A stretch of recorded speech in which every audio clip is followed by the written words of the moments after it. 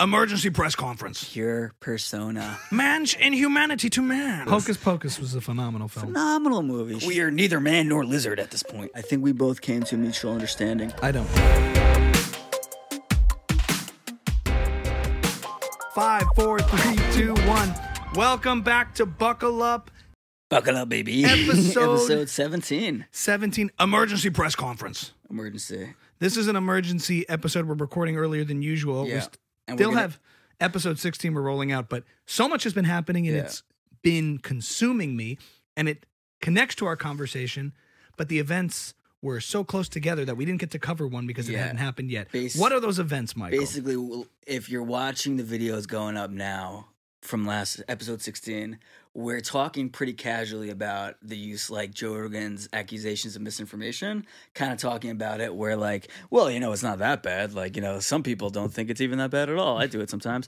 But what happened since then is he was this video surfaced, which we can talk about how that surfaced, right. Of him saying the N-word, this compilation, which is a very different accusation than the misinformation one. So we want to talk about that one specifically. Sure. Basically, Move this table closer to you. both of us on our phones are off all of Saturday. So I turned mine on Saturday night, and I was already getting like second wave opinion where I saw Tim Dillon's tweet of like, this is a hit job. I'm like, what's a hit job? So I Google like Rogan Spotify, and all I can see are like reactions to the reactions already. I'm like, what happened?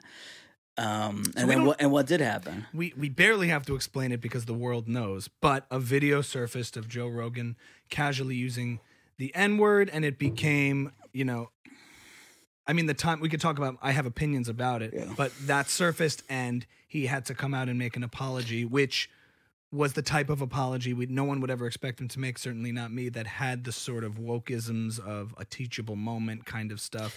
Some of that cringe stuff that bothers me. Not that apologies are always not necessary, but in this case, the more I thought about it and listened to different analyses of it, that sort of affirmed what my instincts were when I watched the video. I found his apology to be understandable but misguided in the things he said in it. Okay.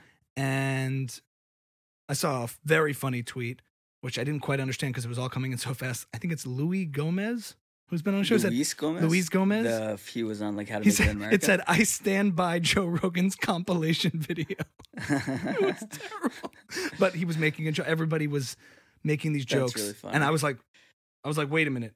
I didn't get it because I didn't know who the comic was. Yeah. I was like, is he standing by the people who put it out? And then I realized, and then I see who liked it and stuff. And I'm like, oh my God, this is a badass He's joke. not the guy on How to Make It in America. He's someone else. You know, he's someone else. He's an ally of Joe Rogan, a friend, a fellow comedian who went as far as to say that to make the point. That's a funny joke. Now, let's just. You said you had one thing you wanted to discuss before we discuss this, or should we dive right in? Well, it might bleed in a little bit. Okay. I just before that about the apology, Mm-hmm. I actually thought, as far as all those apologies go, I was surprised that there were some sort of like cookie cutter phrases in there. It seemed like he was coached a little bit, but I thought it was really nice and refreshing to hear someone say like, "Listen, I don't need to get into right, wrong, good, bad. It looks awful. The joke I made was awful." Even though I made it a couple of years ago, like, I don't stand by it, and I agree. Like, I hear you. Like, no matter what, if I have to get up and say this, then I did something wrong. I mean, but I like that he said it. I like that he said like, we all saw the video. No one is like, what's the problem here? Like, we all get that something wrong was done, and I want to acknowledge that. Sure. I guess my initial reaction was similar. It's like, he's acknowledging how bad this looks, but then he goes one step further to say it was, as to ascribe guilt and shame. And where he made his big mistake was in context or out of context, it's wrong. Not that it looks bad, and that can't be true. So I think what he should have done, and what I expected him as a fan for Joe Rogan to have done, is to go. Wait, you're a fan of Joe Rogan now? Quick, we have to throw this in. Let me say this first. Because we're going to get off track. What I expected him to do is I wish he would have done, instead of saying I was wrong, I wish he would have went, you know, I spoke to my friend Dave Chappelle, and he explained it to me this way, blah, blah, blah, blah, blah, blah, blah, and that's why I think I'm wrong right now. I think that would have gone a long way with me to be like, first of all, if it's a teachable moment, teach me why you think it's wrong. Don't just say it's wrong. Explain why it's wrong. Mm-hmm. And then maybe even do like a 20-minute episode with a good friend of his that, where he has a discussion and a good friend of his who happens to be. No, he doesn't have to be black. Oh. He doesn't have to be black, but in the classic Joe Rogan way, like Mm-hmm. talk about it, explain how you got there. Because then I think a lot of the conversation around your apology wouldn't be around, well, is it right or wrong to say the N-word? What is it? Mm-hmm. It would be more about like learning together. Mm-hmm. Anyway, so then back to last week. What'd you want to say? That you're about the taking real- heat. It's so funny. You're taking these like Joe Rogan super fans. I'm one of them, and so are you. Yeah. And yet people are look. We're posting reels and short clips, which by definition are out of context of the full episode. I encourage all of you out there who are commenting on the Buckle Up videos. We appreciate the engagement. It's good for the algorithm. No, we appreciate everybody engaging. But watch the entire conversation, because what Michael is channeling is an argument that's worth hearing so that you can make your thoughts about a matter stronger and more refined. I was explaining what a friend of mine had said. I was sort of using and I his thought I voice. made that clear in the very beginning of one of the clips I wrote. So he said, and I thought, oh, that's a good point. Obviously, you weren't. But anyway, I also made me look really good for the fans. You looked great. It was interesting to see how much. But I couldn't help it. These were both genuine positions we were willing to express. Mine happens to be the one I hold. Yeah. You were one that you were considering because you're more open-minded than me. Fair enough. So this bleeds perfectly into what I want to talk about. Yeah. How much love there is out there for Joe Rogan. You put out a clip of you defending Joe Rogan against some asshole like me who's talking shit about him, and people came out probably more engaged. Pothead, hippie, fool, the bearded fool. Yeah, That should be a new handle for you, the bearded fool. The goof. Someone said that guy's a goof. I was like, ouch. This is the kind of trolling we need in this country. Yes. But right. So you came out defending Joe Rogan. A lot of people have so much love for him that they're like, I need to comment. Right. Like, yeah, fuck yeah, that guy sucks. That guy's a goof.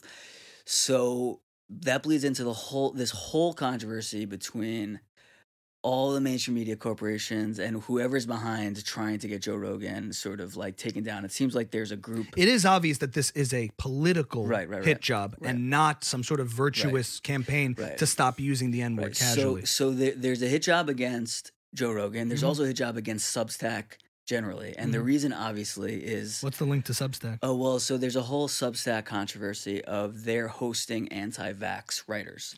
And I think they've made something like a little over $2 million in subscription fees, and their fee for the subscriptions on these anti-vax writers. And people are like, Substack should be shut down. They shouldn't be hosting these anti-vax writers. They should be censoring them, etc. It's kind so of... the cancel culture of what we're talking about is also coming for Substack. Right. Well, they're coming for platforms now. Like if you're hosting somebody who's against my policy, they should be censored. Yeah. And so while I was watching the reaction to all this, the reaction to Joe Rogan, the reaction to Substack, what I was realizing is who's coming out in defense of Joe Rogan and Substack? The Substack writers, the people who are making money on it, the people who make money through Joe Rogan, not make money, the people, you're gonna like what I'm saying, the people who are hosted by Joe Rogan and whose careers have been helped by Joe Rogan, people with huge fan bases who desperately and like will desperately defend them to the bitter end.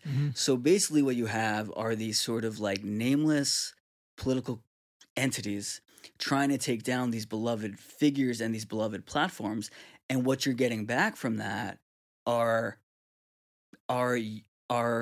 people with really big fan bases then fighting against those political entities, right? It's galvanizing the support It's galvanizing for them. And who do you think is going to win in the end? Is it going to be these nameless corporations who no one really loves? Or is it going to be... And Twitter accounts amplifying... Yeah, or is it going to be these personalities with huge loyal fan bases? So in the end, I'm actually pretty optimistic. It's going to be Joe Rogan. It's going to be Crystal Tagore. It's going to be Substack and Spotify that win because they're the ones who actually have fans who really love them. So here's my question to you. Do you think this is really about love for Joe Rogan, or in a cheesy way, what people are defending when they're trying to defend Joe Rogan? It's masked. No, I wouldn't say masked. That's the wrong word. It comes in the form of defense of Joe Rogan, but I think it's a defense of truth.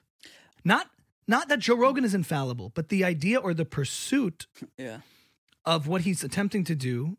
And if it's bigger than him in the sense that when you watch this video a couple of times, hearing that word over and over again is ugly and disgusting. You don't like hearing that word.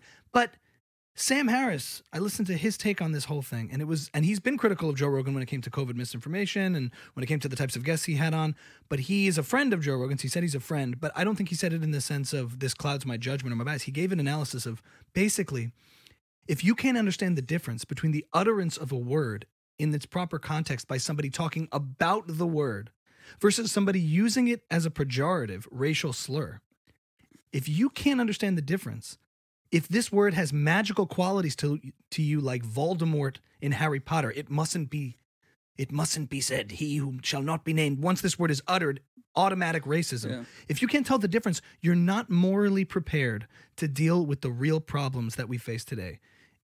Social problems, political problems in the African community that they're actually facing. I would imagine if we can't actually tell the difference, this magical quality we bestow upon this word, and I heard this from two black intellectuals as well, Glenn Laurie, and I'm blanking on the other name, but they were like, this is ridiculous.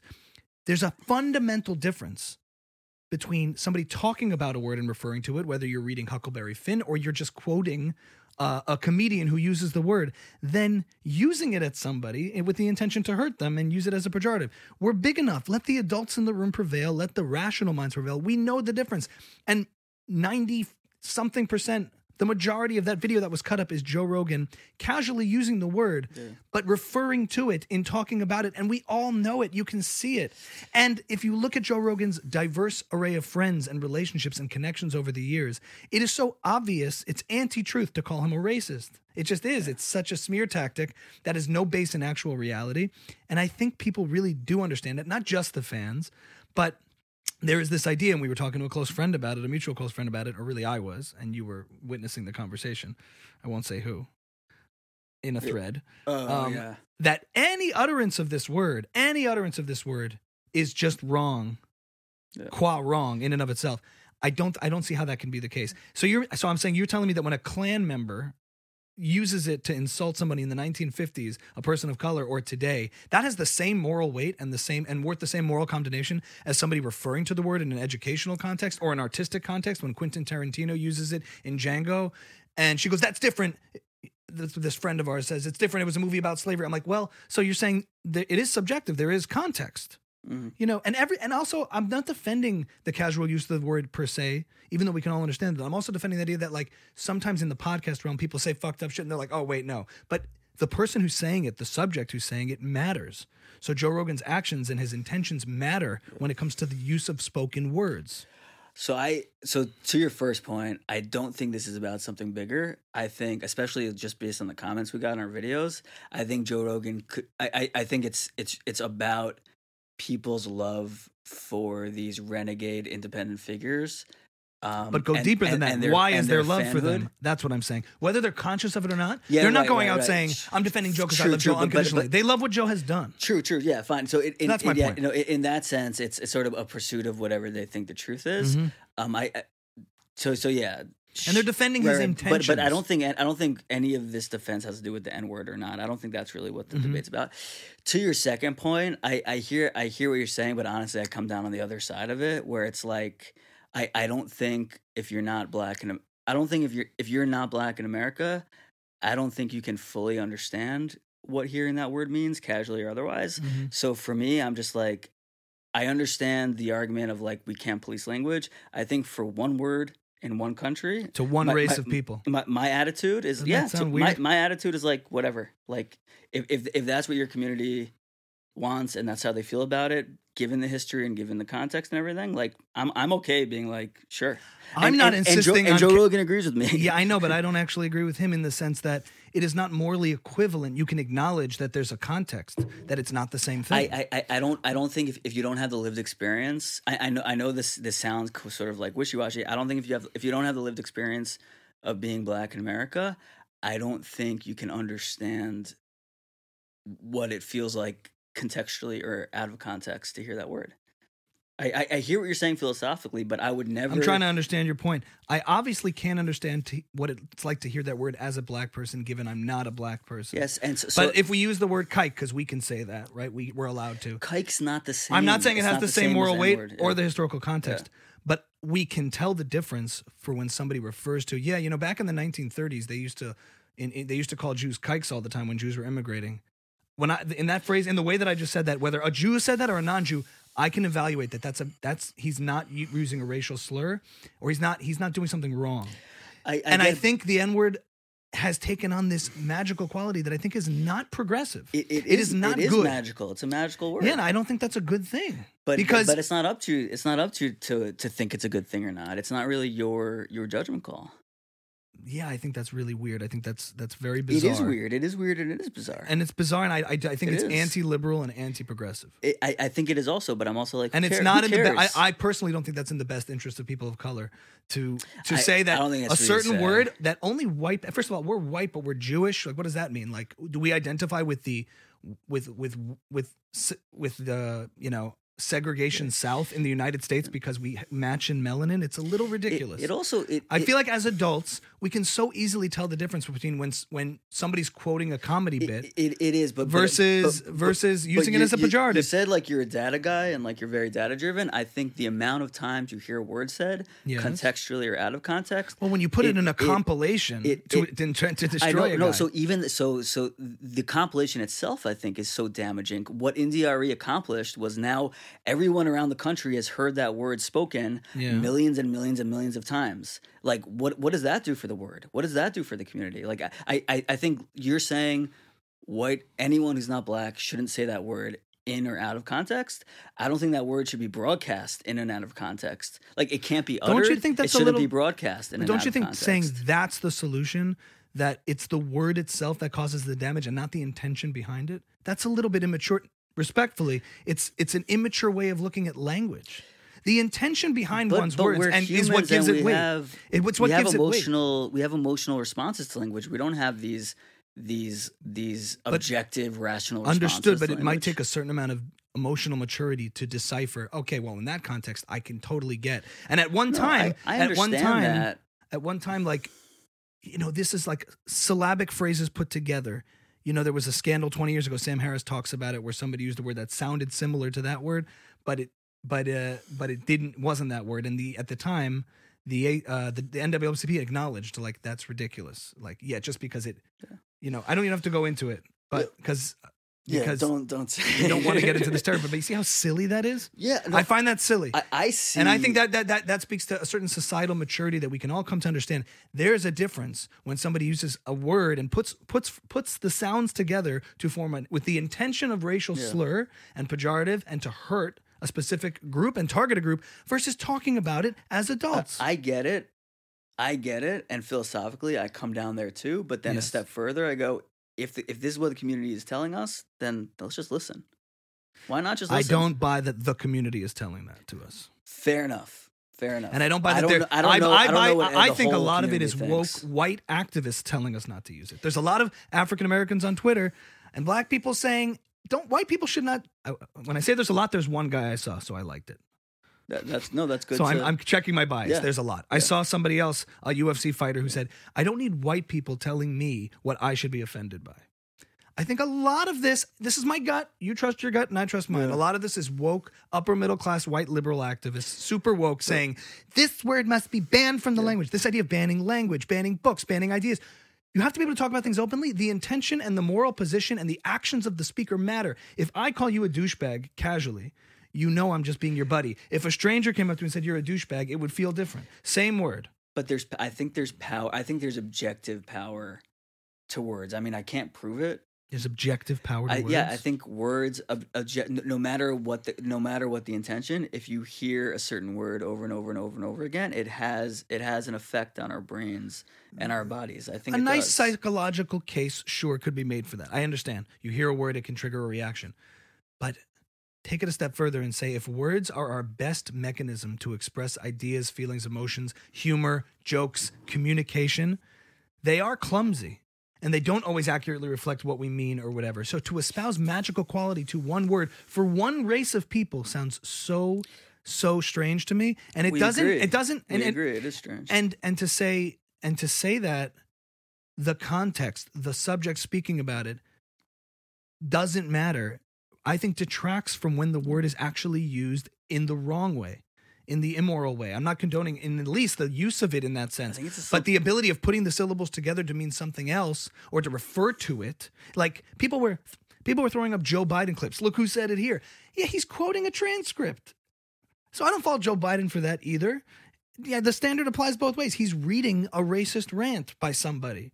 Are we not mature enough as a society to tell the difference? Which is I in would the hope same we world are. of what Joe Rogan was doing. Yes, referring to the I'm word defending being both said. cases. Yeah. They are not using it in the way they obviously put it together to cut out all the context. So where I disagree with Joe's apology yeah. is in context and out of context is wrong. He's agreeing sort of with the case you're making that it's just the utterance of the word is wrong enough. And I can understand that point, but I don't think that's a healthy way to look at this. And I don't think it's as representative as you might assume to the African-American community. So I would in also this say country. if I mean, I'm saying you're right. It's a very sort of general broad statement. The community says we don't like it when anyone outside the community say, if I heard the opposite and they're like, yo, it's fine. We don't mind if it's in context. Then I would go like, okay, fine. Like I'm just trying to listen to what they're saying. The same way I appreciate ABC listening to us about Jews, about Whoopi Goldberg, and being like, that may not mean so much to you, but I'm telling you that Holocaust statement was problematic. Right. I get it. So there's a part of you that's like basically saying intellectually and philosophically and rationally what I'm saying is sound and you agree with it. Yes. And the human side of you saying, but if I can accommodate just not using the word because it makes you feel a certain way, I can accommodate that. Just like calling a trans woman a woman, even though I know she's not really a woman, kind of school of thought. Yeah. I get that. But I get that and I don't use the word casually. It's not something I use. But in the case of Joe Rogan, either referring to things or saying even off-color things that are and inappropriate things in a comedic context to try to make a joke, when it does happen, we should be able to evaluate it as adults and see what we're seeing. That's my point. Yeah. When it does happen, maybe we can say, can we try not to like use this word so casually? A lot of critics of hip hop in the black community have been saying it shouldn't be used as casually, maybe for the same reason. People who are critical of hip hop, I don't agree with that, but they're critical of it because it makes it makes a mockery of the word or it trivializes the word. They're saying it just shouldn't be out there. They make the sort of the same point, but they're also making it saying cuts both ways from either race of people, whites and blacks. It should not be out there. So they say that. I'm saying their reasoning is sort of that. Yeah. And I think when you hear it in hip hop, it's obviously we can understand the difference. And there's the case to be made. The way Joe Rogan was kind of talking about the word is an interesting word. Sometimes it's a term of endearment, and sometimes it's the most toxic word you can say. Yeah. Right? But my point is that I lost it. I got lost in it. No, my point is that when it does occur, can we not just take a minute and say, yeah, but it's Joe Rogan talking here. He's elevated so many black voices on the show. He has close relationships with black. There's just no way he's racist. In reality, it's an anti-truth to say he's racist. Not just untrue. Anti-truth. You summon the Jordan Peterson. So to that point, I think what's really going on here, and I think Crystal Ball said it really well, is that 99.99% of people don't care. What this is a really large distraction to actual issues and actual like injustices and civil rights issues that the community like that like the government and politicians should be dealing with, but it's a lot easier to deal with this instead. Interesting. Like I don't think anyone. I think so few people care. I mean, the night it happened, I went to this event in Long Island to this like Hasidic whatever like event with music and like lectures. Like no one there had any idea that any of this happened. I was sitting checking my phone for like 6 hours, and I'm like, this doesn't matter to most people who don't listen to the show or aren't on Twitter. Like, but in the hierarchy of where, when we examine history and you start to see where did things go wrong, how did it end up at this point? Jordan Peterson has said things get bad one small step at a time. Right?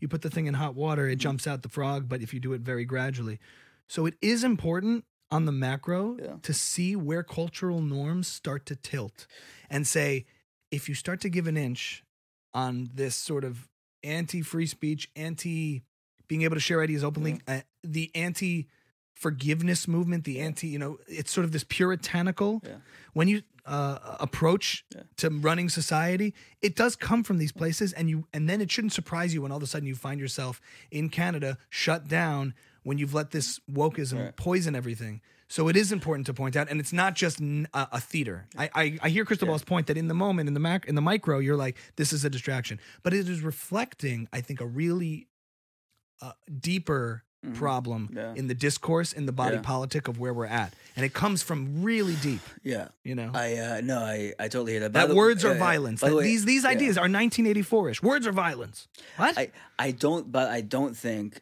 Joe Rogan should stay on Spotify. I think his apology was good, and like that's all it should be. Like I don't think he should be like at all punished for it at all. I also like. I recommend Sam Adam Harris's take on this. He Yeah. put out a podcast on it, and it really summed up because everything. he just wants Joe Rogan's power at this point. No, I know you think he's. No, but the But it was really well said. It was Yeah. basically like if the utterance of a word is what causes this combination, you're not morally prepared to Yeah. deal with the issue. and let me guess, he should be the one to decide which words we're allowed to say. You really think he's after power? What Sam, was you're it- welcome on the show anytime. What was I gonna Michael? What was I gonna say now? Oh no. No, we really can't figure this out. What were you gonna say? I forgot now. Well, I'll take you through the trail. We said we got to this point, and then blah blah blah, and then Joe Rogan, and it's a distraction. Crystal ball. his apology was enough. And Yeah, I he thought his should apology be, was enough. He should stay on yeah. Spotify, and Maybe that's it. No, I don't remember what I was gonna say now. but it will obviously blow over. Oh yeah, no. What I was gonna say is I don't think It's a good feeling when it comes back. as Adam Carolla says, like people like to use a slippery slope argument a lot. I don't think it's a slippery slope. I think there's one word in America, and that's it. And like we don't have to worry about like, well, if we let him say this, if we don't let him get away with this, then you know the whole thing. But like I think when it comes to this word, it's just a different thing. And like not so with transgender and like I'm not taking it there. I think like this word specifically, like let's just like accept it and move on. Like, And don't be surprised when in Canada they pass hate speech laws that subject you to criminal punishment. that's if what you, I'm saying. I don't think When it- that's when- the when- slippery slope argument. But That's what happened. I would be surprised because I don't think there You don't think in America it'll happen? Is in what you're saying. America with policing that word. I don't think it leads into. I don't think it bleeds into other things. It's not really about policing that word per se, No, but It's it is the- about policing that word per se. That's what I'm saying. but on what grounds? Don't you think I think On it the has grounds that it's that word. I'm not saying we should all I'm not encouraging the use of it casually, but I'm saying what the argument really is about is understanding and appreciating and valuing context. Conversation. It's not. I'm saying it's not. It Like, is. It really and is. I'm just saying it's not. Because you have to make a determination and explain why his use of the word in those scenarios is wrong, in a sense, or as wrong as a racist person using it. I would. Don't I you would think it love him detracts? to address it? I would love him to have someone. What I'm on saying the is, don't show you think it to explain detracts to from me. the real sin of using it in a pejorative context as a slur? How could they both be the same? When you start doing that, I think you word- weaken. I think you weaken words, it. the same way you're saying, words have power. Said casually, it is a slippery slope to saying it seriously. I think it is like Look, here's an exercise. having it said out of Here's an context exercise. I know leads you. to it being said in context. I know you're saying that this is just about that word, but here we go. Watch. A quick exercise. You're not going to like this. Okay. Okay. Holocaust. The Holocaust was a lie. There's this crazy guy in Britain who said the Holocaust was a lie. I uttered the word 3 times. One was sort of neutral. I just said the word But with stop no trying to- context. Stop trying to compare it. You're trying to compare it to the Holocaust. I'm not comparing it to the Holocaust. I'm comparing context.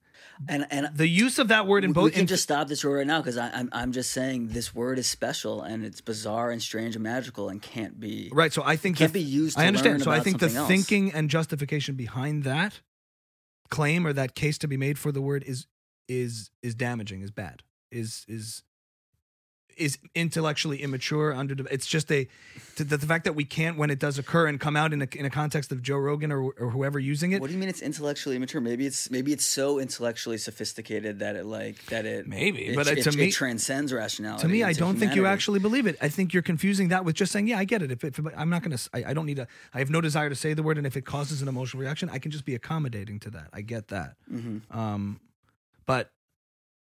But if I said it not realizing or used it reading a passage, you know that I don't mean anything by it. You would agree there. Yeah, And these people coming after Joe Rogan say no. But you can hold both truths. That I know Ami wasn't malicious when he said it. Yeah. And also he can agree he shouldn't have said it, and he apologized if he hurt anyone's feelings. Well, why can't they both be true? I'm not advocating that Joe Rogan be punished for this at all. Of course you're not. Yeah. But what the opponents of Joe Rogan are saying is and you don't agree with that he's racist for saying it. No, yeah, I think that's crazy. Yeah, I know you do. I think we're actually more agreeing than we think. We agree on Where you're everything. just saying, like, I'm not making the case that it should be used casually either. I'm making the case that if you hear an instance where it is, it doesn't always mean the same thing, and it shouldn't have a magical quality to it. Sure, yeah, no, I agree. Without its context. No, I know that. You know, the worst thing you could say to somebody, to a person of color, is that word. Obviously. Right. I'm not using... And I'm not saying that it's not that big a deal. I'm not trivializing the word when it's used in that context. I'm putting in perspective, and I know I keep saying the same thing, that words and language have to have context. Otherwise, they are meaningless in both scenarios. You're using should and shouldn't, and I'm using is and or isn't. are. I mean, otherwise we fail to communicate. We cannot communicate if we cannot understand words in their context. Otherwise, I'm only using the example of the Holocaust not to equate how charged the word Holocaust is with the N-word. I'm not. Clearly not, because I said the N-word and I said the actual word Holocaust. Clearly one is more racially charged than the other.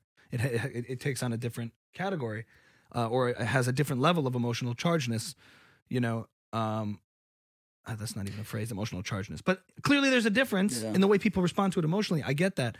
But I'm defending context. In both scenarios, when I said those three phrases about the Holocaust, each one meant something different, even though I used the word 3 times. You intellectually agree with me, and then you're just saying, emotionally, I can respect, whatever it is. But in this case, we're not talking about generally not using it. If Joe Rogan had just said, look, I know it looks really bad, and I was pretty loose with the word. I was talking about the word. So obviously I wasn't saying the word and I'm not racist. And ended it there. That's one thing. And I would have no issue with that. I think 9 out of 10 people would agree with that. I would have no issue with that. He was saying at the time, and also one thing the point that Sam Harris made is you cannot apply the same cultural standards and norms of today to things of the past, where cultural norms and standards, where when a word was acceptable to use and it didn't have connotations, people used it. And it wasn't even the N-word per se, but in other contexts, we used words in different ways sometimes, in different, historically. And now we're applying a standard where it's fallen out of fashion to use a certain word. And then we're applying things from 10 years ago today that doesn't make any sense. Cultural norms. And I'm not talking about the N-word per se, but anything that becomes acceptable. It's the thing I said with blackface, where 20 years ago, going to a college party in blackface clearly wasn't considered like racist or problematic. That big of a problem because people did it. Yes, exactly right. My point is that if we look back 10 years ago and say it's wrong then in its historical context when it wasn't, that doesn't make sense. That's backwards thinking. Totally. You know what's interesting? The Jewish community, maybe we could talk about this a little. The Jewish, it would be really far-fetched to think of that the Jewish community would want people to stop saying Holocaust and instead say the H word, because we want people to remember the Holocaust as a lesson. Mm-hmm. Maybe the difference is that the Holocaust is something, that happened. The black people are still suffering in America in a lot of ways, so they can't really be compared. But Jews are still suffering all around the world also. So it's an interesting attitude the Jewish community takes of like sort of totally free expression in order to learn from it, as opposed to censorship. Well, when Whoopi was sloppy with it, she right, but then they it doesn't mean it's not a sensitive issue to get right. Yeah. I'm not even talking about the ideas surrounding a specifically charged issue. I'm talking about the use of a word. I'm defending context. That's really what I'm defending. Not the use of the word, casually, not casually. Obviously, intentionally is the worst manifestation of it, and it should be condemned when it's used intentionally. Michael Richards on stage trying to insult people using that word deserves the condemnation, And that's the context. Bad word. I forgot who said this, but he said, "Oh, you see, it shocks you." He was trying to backtrack in the moment, but he just kept doubling down, and it was horrific to watch. That's one context. He's using it with the intention to hurt people to the max effort, and he still kind of hasn't recovered from it. Yeah. And Joe Rogan's case, the subject matters, who's saying it matters, the context matters. That's how language. You can't separate context from language. That's what I'm saying. According to you, I don't think that's according to me.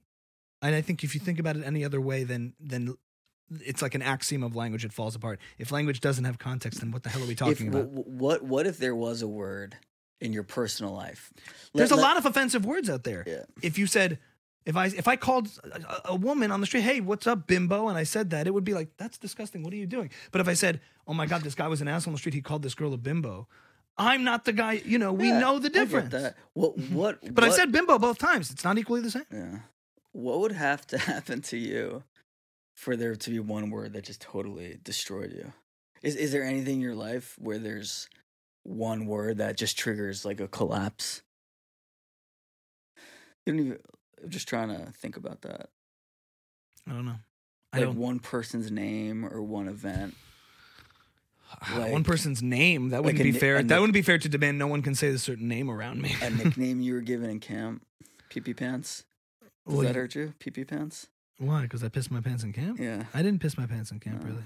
But if I did, and everyone calls you pee-pee pants, you're falling off the rails, Seal Michael. Rails on what you're trying to, whatever point you're trying to make. I don't know. I'm just curious. I'm curious. What emotional reaction is there? An equivalent in my life, or something I could relate to? You're trying to get someone me to you could relate to. Yeah. Bagel eater. I would just say hell yeah. Gary Goldman has a joke about that where Dunkin' Donuts had like, hey, bagel eaters, free bagels on Sundays. And he went, wow, we're just being anti-Semitic in the open now, huh? No, there's no, look, you're doing the humane thing, which is trying to get me to understand how a person of color would react to a word that I can't possibly understand. I understand that. I do understand that. But I don't think that changes the point I'm making about context. That's all. Totally, yeah. And you agree there, too. I agree, but I change. just have a different attitude about it, about this specific instance. But again, I'm not going to say now I can go out and use this word casually because I know what I mean by it. I know. And even Joe was like, yeah. But when he went too far when he started saying that it was, Yeah. Also, in my obsessive compulsive mind, also, when you tell me not to use a word, like maybe everyone's like this, but like I compulsively want to say it. So like I also understand the weight of censoring something is like the forbidden fruit kind of thing? It can make it much worse because that's all you think about. Like don't say it. And like you said, to the crystal ball point, doesn't it really ultimately the worst thing it can do is create a massive distraction from real problems to deal with? Yeah. If people actually cared about the African American community, there are other this Joe Rogan is not what's standing in the way of black progress in the United States. Yeah. That's another point that Sam Harris made in his argument. He's not the problem. There couldn't be anyone who is less of a problem for the black community than Joe Rogan. And that's what matters. Yeah. Ultimately, that's what's consequential. Yeah. Like you're saying, this video's out there now and it's totally destructive. I think there probably are worse problems than Joe Rogan's casual use and sloppy use of the word. I think the whole cultural conversation probably took a step backwards. After that video, not like a step forwards. Like I don't think that helped. It's not. It hasn't helped anyone, and it won't help anybody. Yeah. And it's kind of a shame to see. Totally. So that's that topic. That's that topic that we had to cover and throw an emergency press conference here today. Yeah. Anything you want to say about the Dave Portnoy going up against those guys? Oh no, I don't even. I just saw that it happened. I don't really even know. Did he just like did he just pick a fight with these guys? My understanding is they are called the Midas Touch. It's a Twitter account, and they've. Do you want to give some like background for it? There's a Twitter account out there called the Midas Touch. I discovered them yesterday. It's not just a Twitter account. It's a company, a media company. It's like a political consulting company that makes viral videos. Sure, and there's another one called Patriot Takes, I believe. Now, I think Patriot Takes is the one who put this video out. Everyone's trying to get to the bottom. Where did this come from? It was Andrew Schultz tweeted a thread. This compilation video. Yeah, this compilation. Where did it come from? Who put this together?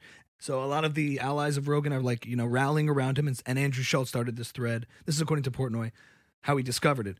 Who is behind this? Is there a corporate interest behind this? You would enjoy this. Like, is there some, like, who are the corporate interests behind this? Yeah. So he basically discovered Midas Touch and Patriot Takes. And Patriot Takes lists Midas Touch as a partner on their Twitter. It's like the first thing they write. Midas Touch, you go to them. Patriot Takes, it says, partnered with Midas Touch. And Dave Portnoy said, this video Rogan looks surprisingly like the one hit piece they tried to get on me for saying the N-word. Something came out about him. It was cut exactly the same way. It's the same groups behind it who hit me. So I have to assume, I can assume by the evidence that, these are the same guys behind it. Dave Portnoy so he made sort of this accusation. He's the CEO of Barstool. CEO of Barstool Sports. he made this accusation at Midas Touch, and then something led him to actually be on their show for a live stream Zoom call with them, where they go at it, and they're claiming we had nothing to do with this. Yes, they're listed as a partner, but they're their own company, Patriot Takes, who put out this video. We do compliance for them. We do consulting for them. Yes, we agree with a lot of their views. We also disagree with a lot of their views. They're playing this professional response game. And then there's a moment in the video, because they're like, any use of this word casually is wrong, is equally wrong. It should never be used casually. Well, I actually have, so I hate to do this, but I actually have definitive proof that one of you guys used this in a conversation in 2014 casually. Well, that is a lie, and we all know that's a lie. He's like, oh, you really think I would lie about that? You really think I would lie about that? Okay, does anybody here in this group have a fiance named Lexi? Somebody sent it to me. And they go, so Lexi, so that proves something. What is that? What is that? They're getting like, he's like, okay. So in 2014, someone, is that not connected to somebody here? Is Lexi not the fiance of somebody here? Is this Tim Dillon now or Dave Portnoy? No, it's Dave Portnoy. What, am I slipping in? Somebody here, okay? They're similar, but one is more like Boston, you're not. Sock, Scott, rock, cock. Yeah. He's like, is that not? He's like, Lexi happens to be the youngest brother of the group. I think it's 3 brothers. It's his fiance, but his face. 3 brothers? Yeah, his face in the Midas Touch, one of these guys goes. And the amazing part about the moment was everyone's got these skeletons in their closet. Yeah. We've all said fucked up shit. So be very careful when you go down this road. Yeah. Everybody says a lot of fucked up shit they don't mean. And joking around is a very loose, dangerous game in this world of wokeism. People say fucked up shit. Sure. And part of the defense of Rogan is like, yeah, you say fucked up shit. You don't always mean it because the person who's saying it matters. And what they mean matters. And if they said, oh, that was fucked up, I shouldn't have said that. Words come out, you can't take them back. And this kid, you can tell, just like it's very quiet the rest of the day. He's just like, I happen to have it. I'm not going to say it, but it's here. I have it. Definitive proof. Somebody sent it to me. Is somebody here not engaged to a girl named Lexi and used the N-word casually in a conversation with her? And there's a moment there where things, just for a moment, it's not as satisfying as I wanted it to be. No. But he made a good point. It's like, he who cast the first stone, that he was without sin, cast the first stone. It's like, be very careful when you go to, because now everyone's turning on each other. And this whole thing, the reason that this whole scandal around Rogan was so consuming is people start throwing up racist videos of The Rock, Dwayne "The Rock" Johnson, who supported Rogan, then backed off. It's like, oh yeah? And he's doing a Chinese accent. And they throw up a video of him from a wrestling thing, which is a scripted bit at the time. And people thought it was funny at the time. And I'm like, oh, yeah. It's like the kindergarten turned in on itself. It's just like, this is the implosion of online civil society. The first thing I thought when I saw the news was like, oh, they got him. like the misinformation thing only went so far. Now they got him, and like it felt like this build up. Yeah, they were trying. This didn't work. We'll try this. This doesn't work. We'll try this. So remember in episode 14 when we summed up the epic cinematic closing of this whole saga, and Joe Rogan takes a kill shot to the leg. So to me, it wasn't a kill shot, but it was like they couldn't get him, and someone got Rogan in the leg.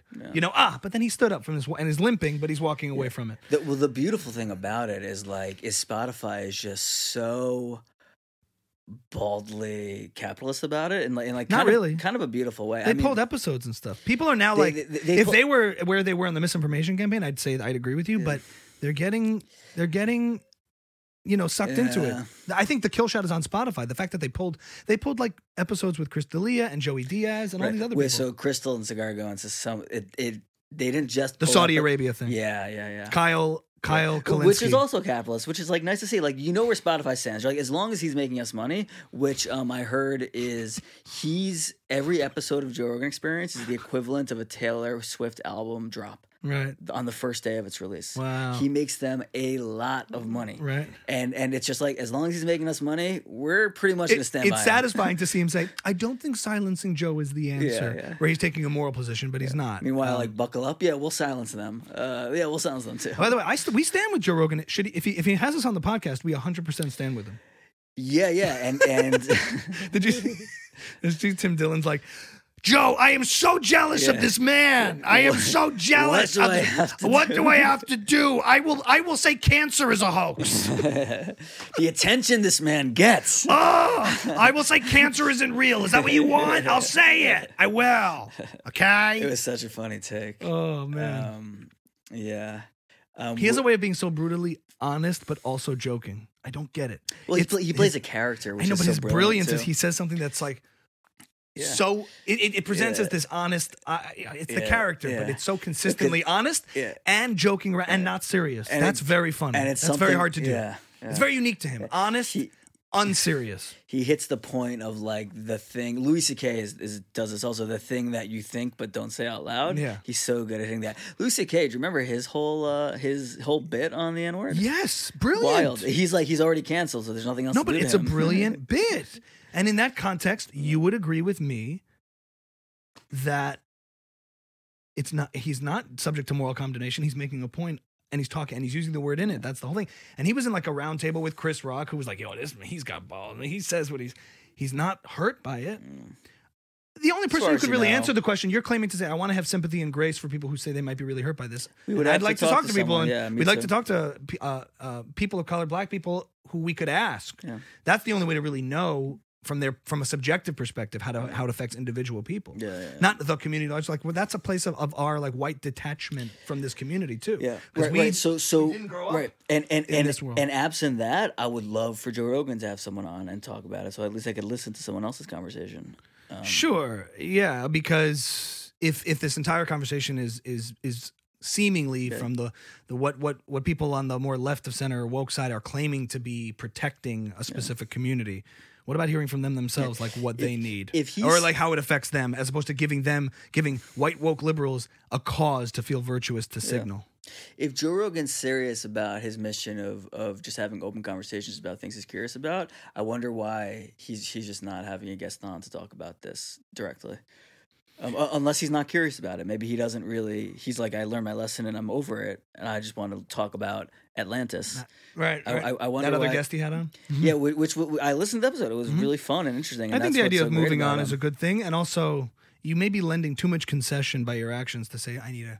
It's like when Bill Maher fell into this trap and then had but we established had Michael Eric Dyson on his show to like do a whole excavation of his Yeah. No, I mean it could be done really cornily and awfully, but it could be done well. It could be done well because like he doesn't have to do anything. He only has people he's interested in. He's obviously this is what he's dealing with hour to hour now. Probably, I assume, maybe not. Maybe just with his kids and wife and hanging out by his pool. But I imagine it's kind of a big deal in his life. He should like get in the studio and talk about it. Just like everything else. He talks about MMA. He talks about like the vaccine. As an event, it's so cataclysmic in a sense, media-wise, for sure. Like this is such a firestorm. Be interesting. And I think it's more that I wonder if the reason he might not do that or do that is because it's impossible for Joe to have like tokenism on his show because he's actually legitimately friends with Chappelle and Donnell Rawlings and all these people. Don't do it tokenly. You don't have to do it tokenly. What I'm saying is if he does it at the timing in this way, it's like, okay, hey, Dave, can you come on my show so that you can be the rep, to make me look good? It would risk maybe seeming that way. I hear that. His motivation would be, Dave's like one of my closest friends and colleagues. So I don't need you to come on to make me look good. It's a weird favor. Dave Portnoy come on to explain it. Whatever it may be, but do you see what I mean? Yeah. It risks looking like signaling like that. It would be so obviously the reason for doing that would not be, I want to talk to Chappelle. Have Indy Ari on. That would be an event. I really think he should have Whoopi on and break the internet. Yeah, that'd be good. Two subjects of massive public scandal in the censorship vein. Joe, this is crazy. And then what's happening to us is crazy. And then Roseanne comes in. Yeah. Oh, Whoopi, what's going on? Louis, you stop by? That would break the internet. Be awesome. And the end, Neil Young says, I think I was drunk. Oh, then Neil Young comes. I think I was high, Joe. Oh, you're Joe Rogan? Oh, shit. Oh man, I'm sorry, Joe. Oh my god. I was talking about Howie Mandel. Oh, you're great, man. Oh, I love you, dude. That could totally happen. Yeah. I mean, that would be epic if everybody was cool enough. Yeah. Especially because Whoopi, at her core, used to be like a comic. She's a comic. If I was the head of Spotify, comics have a bond. Yeah. Wouldn't that be an epic episode? And she could explain it. I'd like to hear what she's thinking. Whoopi, tell me who's behind the view. Alex Jones. Alex. Who invited this guy? Come on, Joe. Man's inhumanity to man. We are neither man nor lizard at this point. You know how Joe Rogan has in the beginning of his episode those audio clips? Joe Rogan by day, podcast by night. We should have man's inhumanity to man. Oh my God, you're lizard people. Okay, folks. We should just have our favorite snippets of audio from the podcast world. That's really funny. I'm so jealous of this man. Man's inhumanity to man. But have you seen any cigars? Sorry, last thing. Tell me that in a minute. But when they put that list of right wingers versus left wingers, somebody compiled the list to show how uneven Joe Rogan is. And they listed all the right wing guests and the left wing guests are like this big. The right wing guests are this big. But Russell Brand is on the right wing guest. It's so ridiculous. Weird. They put all these people as right wingers. Tim Dillon's on the right wing guest. He tweets at the guy, "I believe in reptilian lizard people that are living beneath us, sucking our souls." Didn't know that was a Republican talking point. Something funny like that. He got an email saying, "Hey Tim, like I'm doing a story for like some British paper." He saw it and he's like, "I want to talk to you about Joe." He's like, "I believe Joe died 5 years ago. What you see now is a body double. Happy to talk about him anytime." He's always committed. What were you saying about Crystal? So funny.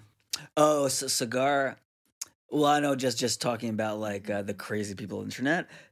I don't know when this happened, but Cigar's monologues now. What he's saying is not crazy, but he sounds like a crazy conspiracy theorist during his monologues. Now, someone's got to like tone that down because you can't share it. He uses the word billionaire and elite and like secretive. And why is that? Why do you think that is? I think. Oh, right. So I think it's because, like I was saying last time on about Joe Rogan, it's not because he's a bad person, but he's human. He's in his late 20s. He just left his like job to start his own media company that was a huge success, basically overnight. And I think he's a little bit high in his own supply, where he's like, "I'm Cigar. I know what I'm doing. My instincts are good. I know what my audience wants." And I found this amazing audience. I'm the one who's telling them the truth. I'm the only one who's willing to cover it, and I'm going to keep giving them what they want. And he sort of slipped into something besides where he's not like checking his own caricature biases. of himself. Yeah. Well, here's the thing. I'm going to do something I really don't want to do. Really don't want to. I'm going to enjoy this. No, I'm going to shit my pants here on the couch. I don't want. I'm going to agree with you narrowly. On the point you made last week about Rogan, in a sense, and the point you made about Cigar, only in the narrow and both general sense that with huge amounts of success, not that it can necessarily corrupt you, but you can lose sight of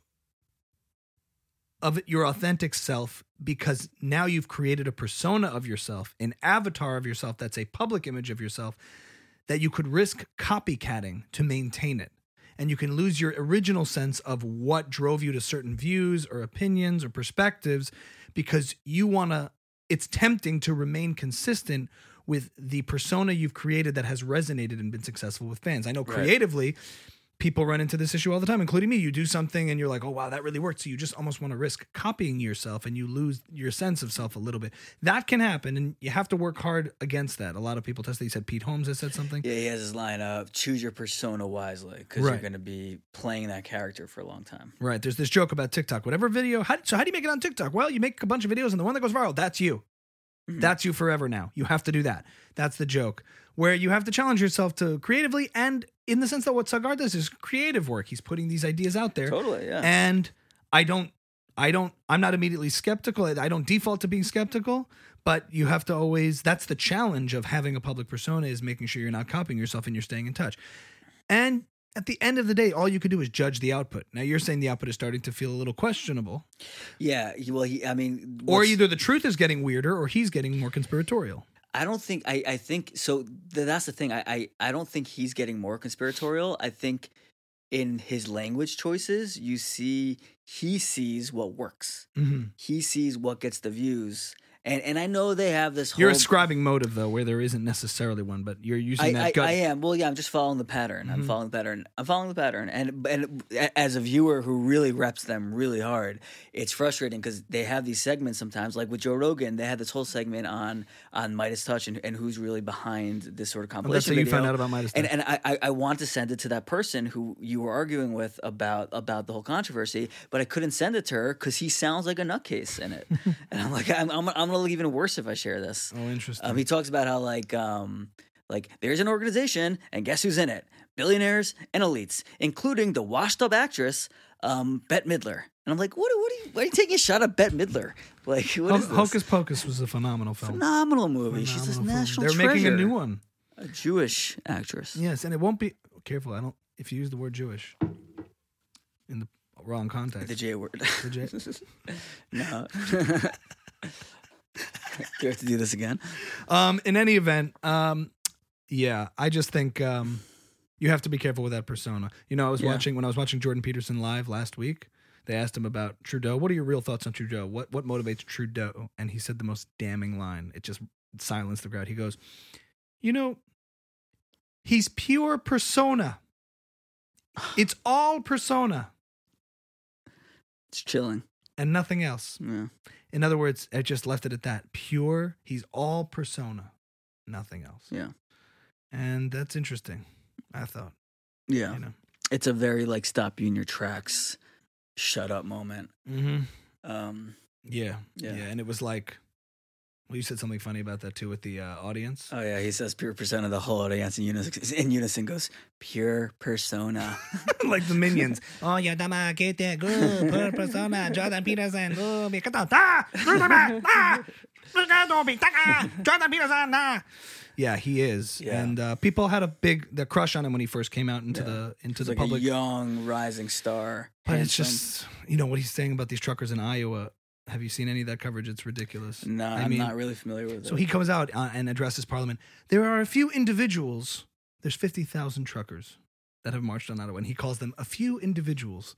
And it's amazing to me that when it's a protest about something you don't politically align with, it becomes this disruptive, bigoted, hateful event. And when it's something you do align with, it's this virtuous, patriotic thing. And both sides are guilty of that, of course. But I think the nature of the protest and how the protesters demonstrate themselves and behave is what makes all the difference. So if you smear them as bigots when the majority of them are actually being peaceful and cleaning up the streets and monuments and there's giving out free food and all of these things, and yet you do that, the narrative starts to crack. I'm having crazy deja vu. I'm sorry. I know. We may have had half the podcast accidentally erased and we're semi-redoing it. But we're not, we can talk about the same thing over again. We do it every week. It's true. It's no different than whatever. That's true. But anyway, that was a damning thing of Trudeau. Yeah, pure persona is a line. That's the kind of line you want to save in your back pocket for like an argument with someone you are pure persona. Ooh. Well, Patrice O'Neill would do that all the time. Yeah. Oh my God. When you would watch him, like he could do that. He could like hit with a line. Yeah. Say something attached to what he just said. Yeah. He had I would love to hear him in this context with the Rogan thing because I saw a comment on Instagram where somebody was writing in a thread, where's Patrice? We need Patrice right now to just cut through this bullshit. Yeah. Like all the bullshit that's been going on around Rogan. We need Patrice. And you had said something off camera about some comedians are funny because they expose the truth. Some comedians are funny because they strip away the bullshit. Yeah, some comedians are funny because they're highlighting truisms, and some of those truisms are more serious than others. Like a Jim Gaffigan, who I love, I appreciate his comedy. He's a great writer, and he's talking about like family and marriage and stuff. And then other ones are calling bullshit. Right. They're either highlighting the truth, and we all find that they find the funny in the truth, and others find the funny in calling the bullshit. Which is why Tim Dillon's response might have been so on point because of I am so jealous of the attention Joe Rogan's getting because there is an element of this of just like it's pure news cycle and it's really not a substantial case against anybody or anything. Right. It's just like this weird attention-y thing. Right. And that's what he kind of strips away. I saw Jordan Peterson on a podcast. He was asked, like, what do you think is going to happen here with Spotify? Do you think they're going to dump him? He was like, well, they would be, because they are profit-driven. He's like, I hope they are profit-driven, because what happens here, I've been in it before, and what happens is the heat gets turned up and it's unpleasant and you're in the desert and it's not pleasant. It's not. Then it goes away. And then you find yourself with double the following and double the support that you had before. So they take a stock dip, and if they were smart, they wait out the storm, and then what happens is the truth prevails, and all of these people come and support Spotify and Rogan. By the way, I was thinking when they signed Joe Rogan, they did it because they needed to equate Spotify with podcasts. That was the investment. And I think it created billions and billions of dollars in stock price. An enormous success. All you hear is Spotify podcasts. A huge. I can't imagine that in the boardroom they're not saying like, "Well Ek done." walks in. Well, I'm Swedish and I'm a boss man. It's just like, yes. But Rogan video compilation, it's working. I'm making him a German villain, but he's Swedish. No, exactly. No, you're totally right. Yeah, no, that's. For sure they're happy about this. I can't imagine them not being happy about this. That's a great point. Yeah. Spotify is now for $100 million. The only and thing all the people musicians think about, left. Yeah. Well, they lose money on some. On I don't know. This might not be true anymore. I think they lose money per song that's played because of licensing deals. They make money per podcast that's played. That's interesting. I don't know the business financials behind it. I'll take your word for it. Yeah. But that's interesting. They are now perception, public-wise. Everyone says, "Oh, Spotify." You mean the podcasting platform? And if they stick with it, not only do you have podcast listeners, Michael? you have Yes. you have people who go, "Oh, Spotify defends the truth." First of all, here's what I'm going to theorize. This is one of your gut instincts that just channeled in me. They released the compilation video. That's got to be it. Yeah. They did this to galvanize and monopolize the attention and create the idea that Spotify is the number one hosting podcast platform in the universe. Sometimes you get lucky, but sometimes So they you sat make with your Joe. own They luck. said, "Joe, listen, we're going to do this. You're going to apologize, and we will be..." He's like, "Fuck it, I don't care." Yeah. You want to do it right now? He's like, "I'll play along. Sounds fun." Joe's a fucking savage. He did it. He knew what he was doing. Yeah. That's episode 17. 17, Part baby. 2. Well done, Mikey. Yeah. We'll take it next week. Maybe we'll roll this into next week, too. This was an emergency press conference podcast. Yeah, we'll see. But that's episode 17, and I think it was fruitful. Yeah, I think we both came to a mutual understanding of how much we disagree with each other. I don't. But anyway, that's episode 17. Thanks so much, everybody. Buckle up, baby. Buckle up, baby. Bum, bum. When's that going to make it in there?